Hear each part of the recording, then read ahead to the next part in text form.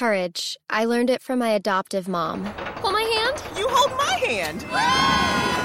Learn about adopting a teen from foster care at adoptuskids.org. You can't imagine the reward. Brought to you by Adopt US Kids, the U.S. Department of Health and Human Services, and the Ad Council. This is Money Beat from the Wall Street Journal. Now, from our studios in New York, here are Paul Vigna and Stephen Grocer.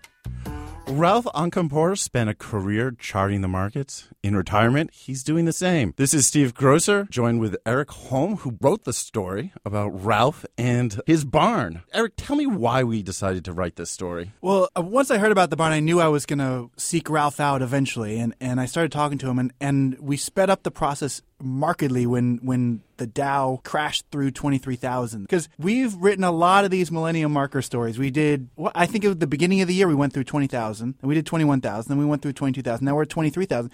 We've run out of different ways to tell the story, except for Ralph had found a new way of illustrating the market's move. So we wanted to tell his story.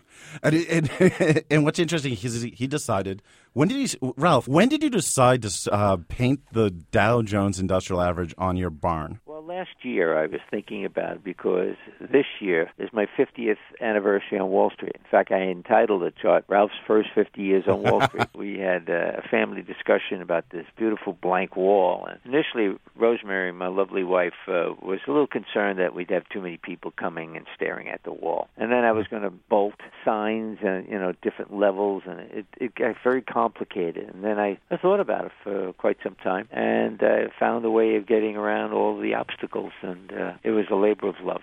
I had to do it because 50 years ago, that's the way we created charts, by hand. Yeah, that was what you had like a whole war room, right? You were at Kidder Peabody, and you had a whole war room devoted to the charts you drew by hand. Yeah, the war room had 4 major charts that were 8 feet high, 22 feet long. Can you imagine the size of this room? It was all cork walls. The corners were curved. It was like being in a bubble. And then the center of the room was a big round table with a Lazy Susan in the middle. We had these big books in it, which housed the charts that we updated over 2,000 charts by hand every day. And we should tell our listeners, department. Yeah, and Ralph, we should tell our listeners that you were and are a technical analyst. And why don't you tell folks what that means? Yeah, well, back in the late 1800s, there was a man by the name of Charles Henry Dow. I think you guys know him. Yeah, heard of him. We heard of him. Yeah, you heard of him. And, in his simplicity, the man was a bloody genius. And in his day, he was, as you know, was the editor-in-chief of the Wall Street Journal, and he wanted to find out what was going on in companies. So he would literally knock on the door of U.S. Steel, and there was a company called U.S. Steel in those days, and say, "How is business?" And U.S. Steel would say, "My business is none of yours." There was no reason for them to talk about earnings. Right. And he was frustrated. If no one would talk to him, how could he write his paper? So the man just literally sat down and he started copying the price action of the stocks every day. He called it the figure chart. He kept the numbers every day. And he opined that if the stock price is going up, things must be good at the company. If the stock price is going down, it must be a problem. Hello. That was the beginning of technical analysis. It was a bloody miracle. It was wonderful. And by the time you got to the field, it had evolved significantly. So why don't you tell us about your start there? Oh, sure. Well, as time goes by, a fellow by, I believe his name was Victor de Villiers, says, "Hey, Charlie, you're really recording one-point moves. Why don't we call it point and figure?" And he changed the complexion of the chart, and then years later, someone decided to do a bar chart, which my barn is, the high and low for the week or day or whatever. And then the Japanese came along, and they claimed that they had it before we had our charts, and it's called the candlestick charts, and it incorporates the open and close. So it evolved, and there are wonderful services out there for people who sit on the computer and get all the graphics they want. By the way, I don't call it technical analysis anymore. I call it data visualization, because I don't care what the data is. It could be GDP, it could be unemployment, it could be interest rate. Everybody has a chart in front of them. That's the good news. The bad news, people don't know how to read the chart. And that's where we technicians come in. And data visualization is like the hot... lectures around universities all over the country. I just came back from Romania talking about how to read charts. Now, you getting into going to Wall Street and getting into doing technical analysis, that was not your first first that was not what you were expecting when you were a young man. You had another sort of career path, right? Oh, yes. In fact, exactly 50 years ago, May, a few months back, I was a seminarian studying for the priesthood of the Archdiocese of New York City. I went home one day to visit my parents, and my father gives me the keys to his brand-new Buick. He said, put a scratch on it, and I'll kill you. Well, I got hit by a trailer truck, 40 tons and 60 miles an hour, and I was standing still. I was in and out of hospitals for a long, long time, and I wound up having surgery on my spinal fusion. In those days, that was a big deal. It's a big deal today, but can you imagine 50 years ago? Yeah. And, I spent 3 months in a hospital in a body cast, and my father's very, very dear friend, Bill Downey, would come and visit me, and he would drop the Wall Street Journal in the bed and Forbes magazine and things like that. That's how I get exposed to Wall Street. Now, when did you start painting, I guess, the chart on the barn wall? It was at 21,000, right? Yeah, I started researching it over a year ago, trying to get the data, number one. Number two, trying to figure out exactly what kind of history I wanted to put on it. I just didn't want the chart itself. I wanted to incorporate things like, how many presidents were there in the last 50 years? The answer is 10.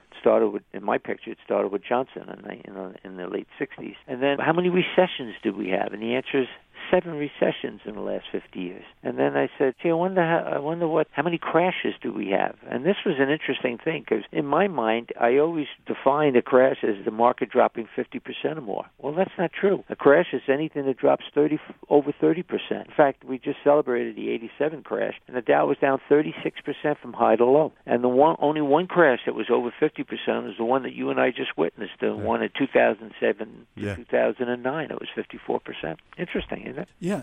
And we should pause for a second and let people know that they can read more about this in 2 articles that are on the Wall Street Journal website now. And they have some great pictures for people wanting to check this out. That one day with my pal, Henry VIII. Henry VIII. English lab dog. He's my buddy. Right. And apparently he supervised the painting? Yes, he's 205 pounds, and he wagged the tail whether he liked it or didn't like it. So we're talking to Ralph Acampora about the Dow 23,000 chart that he put on his barn wall. This is Moneybeat from the Wall Street Journal. Courage. I learned it from my adoptive mom. Hold my hand. You hold my hand.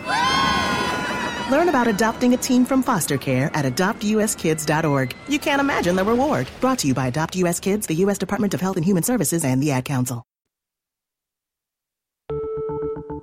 For a new podcast experience, subscribe to the Future of Everything podcast from the Wall Street Journal. Now on Apple Podcasts, iHeartRadio, Spotify, Stitcher, and Google Play Music. The Wall Street Journal. Listen ambitiously. This is Moneybeat from the Wall Street Journal. Now from our studios in New York, here are Paul Vigna and Stephen Grocer. Welcome back to the Moneybeat podcast. This is Stephen Grocer. I'm joined in the studio with Erik Holm. And on the phone is Ralph Acampora. And Ralph, Erik, you discovered that he was charting the Dow on his barn wall. You were starting to go through just all the sort of, describing the wall. Yeah, Ralph, I just wanted to walk people through your decision to rescale it in 1988. So why don't you tell us what it looks like? Yeah, well, you couldn't put the whole chart on the wall because in 1967, actually in 1974, we had the Arab oil crisis, and the lowest point in the last 50 years on the Dow was 577. That was, I think, in December of 1974. So I had to figure it from the lowest point, and I tried to scale it. But I also wanted to make sure that the bars were big enough so you can see the swings, So I had the challenge of trying to capture the swings and not make the bars too tiny that you wouldn't even see the swings. So I started out, every 6 inches was 100 points in the Dow, 1967. And by the way, the first 13 years of my life on Wall Street, the Dow only once was through 1,000, and that was in 1973. So we were under 1,000 for the first 13 years. And then, as we started to go up, I started raise the scale. Instead of just 6 inches being 100 points, I made 6 inches 500 points. And then when the crash came in 1987, I had to rescale the whole thing again, but I captured the major decline so you could visually see how horrible the 87 crash was. And then I had every 6 inches, 1,000 points, and that was able to get me to the top of the building. And every year I do a calculation of where I think the Dow is going to go. In December of last year, 2016, when I was putting my 2017 forecast together, I call it my Hail Mary pass. My long-term target, my extreme upside target was 22.9 for 2017. Honestly, I thought that 22,900. I thought, well, if I can scale it up to at least that high, maybe that's where it'll end. But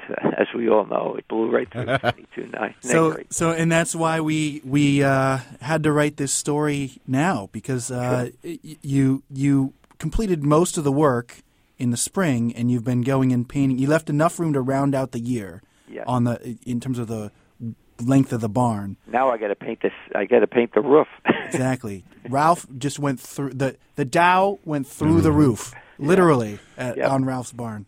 Now, I guess 1,000-point moves obviously aren't what they used to be. No. But then again, we've never had a year where we've gone through 4 millennial markers like we have this year. Has the sort of rally and the strength of this rally sort of surprised you as you've been charting it? Yes. As I said to you before, I had that was my extreme target at 22.9. You know how I calculate that? I literally sit down, look at all the 30 Dow stocks, and I calculate. Technically, I don't make these up. But, what's a near-term expectation? What's a real bullish expectation? So I pushed the numbers in December of last year to get my max upside this year, number one. And number two, I'm a big history buff, and we technicians like to look at presidential cycles, and most presidents have a honeymoon period. In fact, I like to, and I have been comparing Trump to Reagan because he was another outsider president. And Reagan's honeymoon lasted 6 months and was up about 10%. And then he had a bear market. It dropped 24%. So I was thinking, well, my 22,900 target is safe. We'll get a honeymoon. I'll give Trump 6, 7, 8, 10 months, whatever, and then he'll have some kind of a decline. Well, lo and behold, Trump's honeymoon is still alive and well. One question I have for you is, what was your wife's reaction when you told her that you had this idea? Well, she looked at me, she said, oh, you're kidding, aren't you? I said, no. She said, and then when I was explaining to her, and this is where I got into trouble, because I thought I was going to have to bolt signs and levels, little signs onto the wall to capture the levels for the Dow. And I'm saying, oh my gosh, I'm going to have to find someone to make all these signs. I'm going to have to bolt them on. And that scared her. And rightly so, because I would have had a problem with leakage inside the barn. And then she was worried about, it's going to draw all sorts of gorkas and people are going to want to see. And she was nervous, and rightly so. And after, a couple of weeks, she came up to me very sheepishly. She says, oh, well, it's your passion. You got to do it. I said, thank you. And I did talk to her. She's now very supportive, and she did photograph the moment this past week when you climbed up the ladder and literally drew the black line through the roof. Yeah. And she told me it was pretty precarious. So what are you going to do to round out the year here if you have to paint on the roof? Well, I have a friend of mine who has in the past lent me his lift. You get into this thing, press a button, and it literally lifts you up, and I can easily make it over the roof and just lean over, and I'll paint the gray. And I'll send you guys a chart in December, or actually January. When the year's over, I'll send you a picture of what the roof looks like. Perfect. So just real quick, how did you unveil this? You had a nice unveiling, right? Well, I'm very involved with the technical community. In fact, I was one of the co-founders. There were 2 guys, myself and a fellow by the name of Johnny Brooks. And he also lives out here. We have a chapter out here. We meet every month, and we had our September monthly meeting on the farm, and that's where I unveiled the chart to everybody. We've been talking to Ralph Acampora, who built or charted the Dow on the side of his barn. Thank you, Ralph, for joining us. Thank you for having me. Thanks, Ralph. Everyone, thank you for listening, and check back in with us later.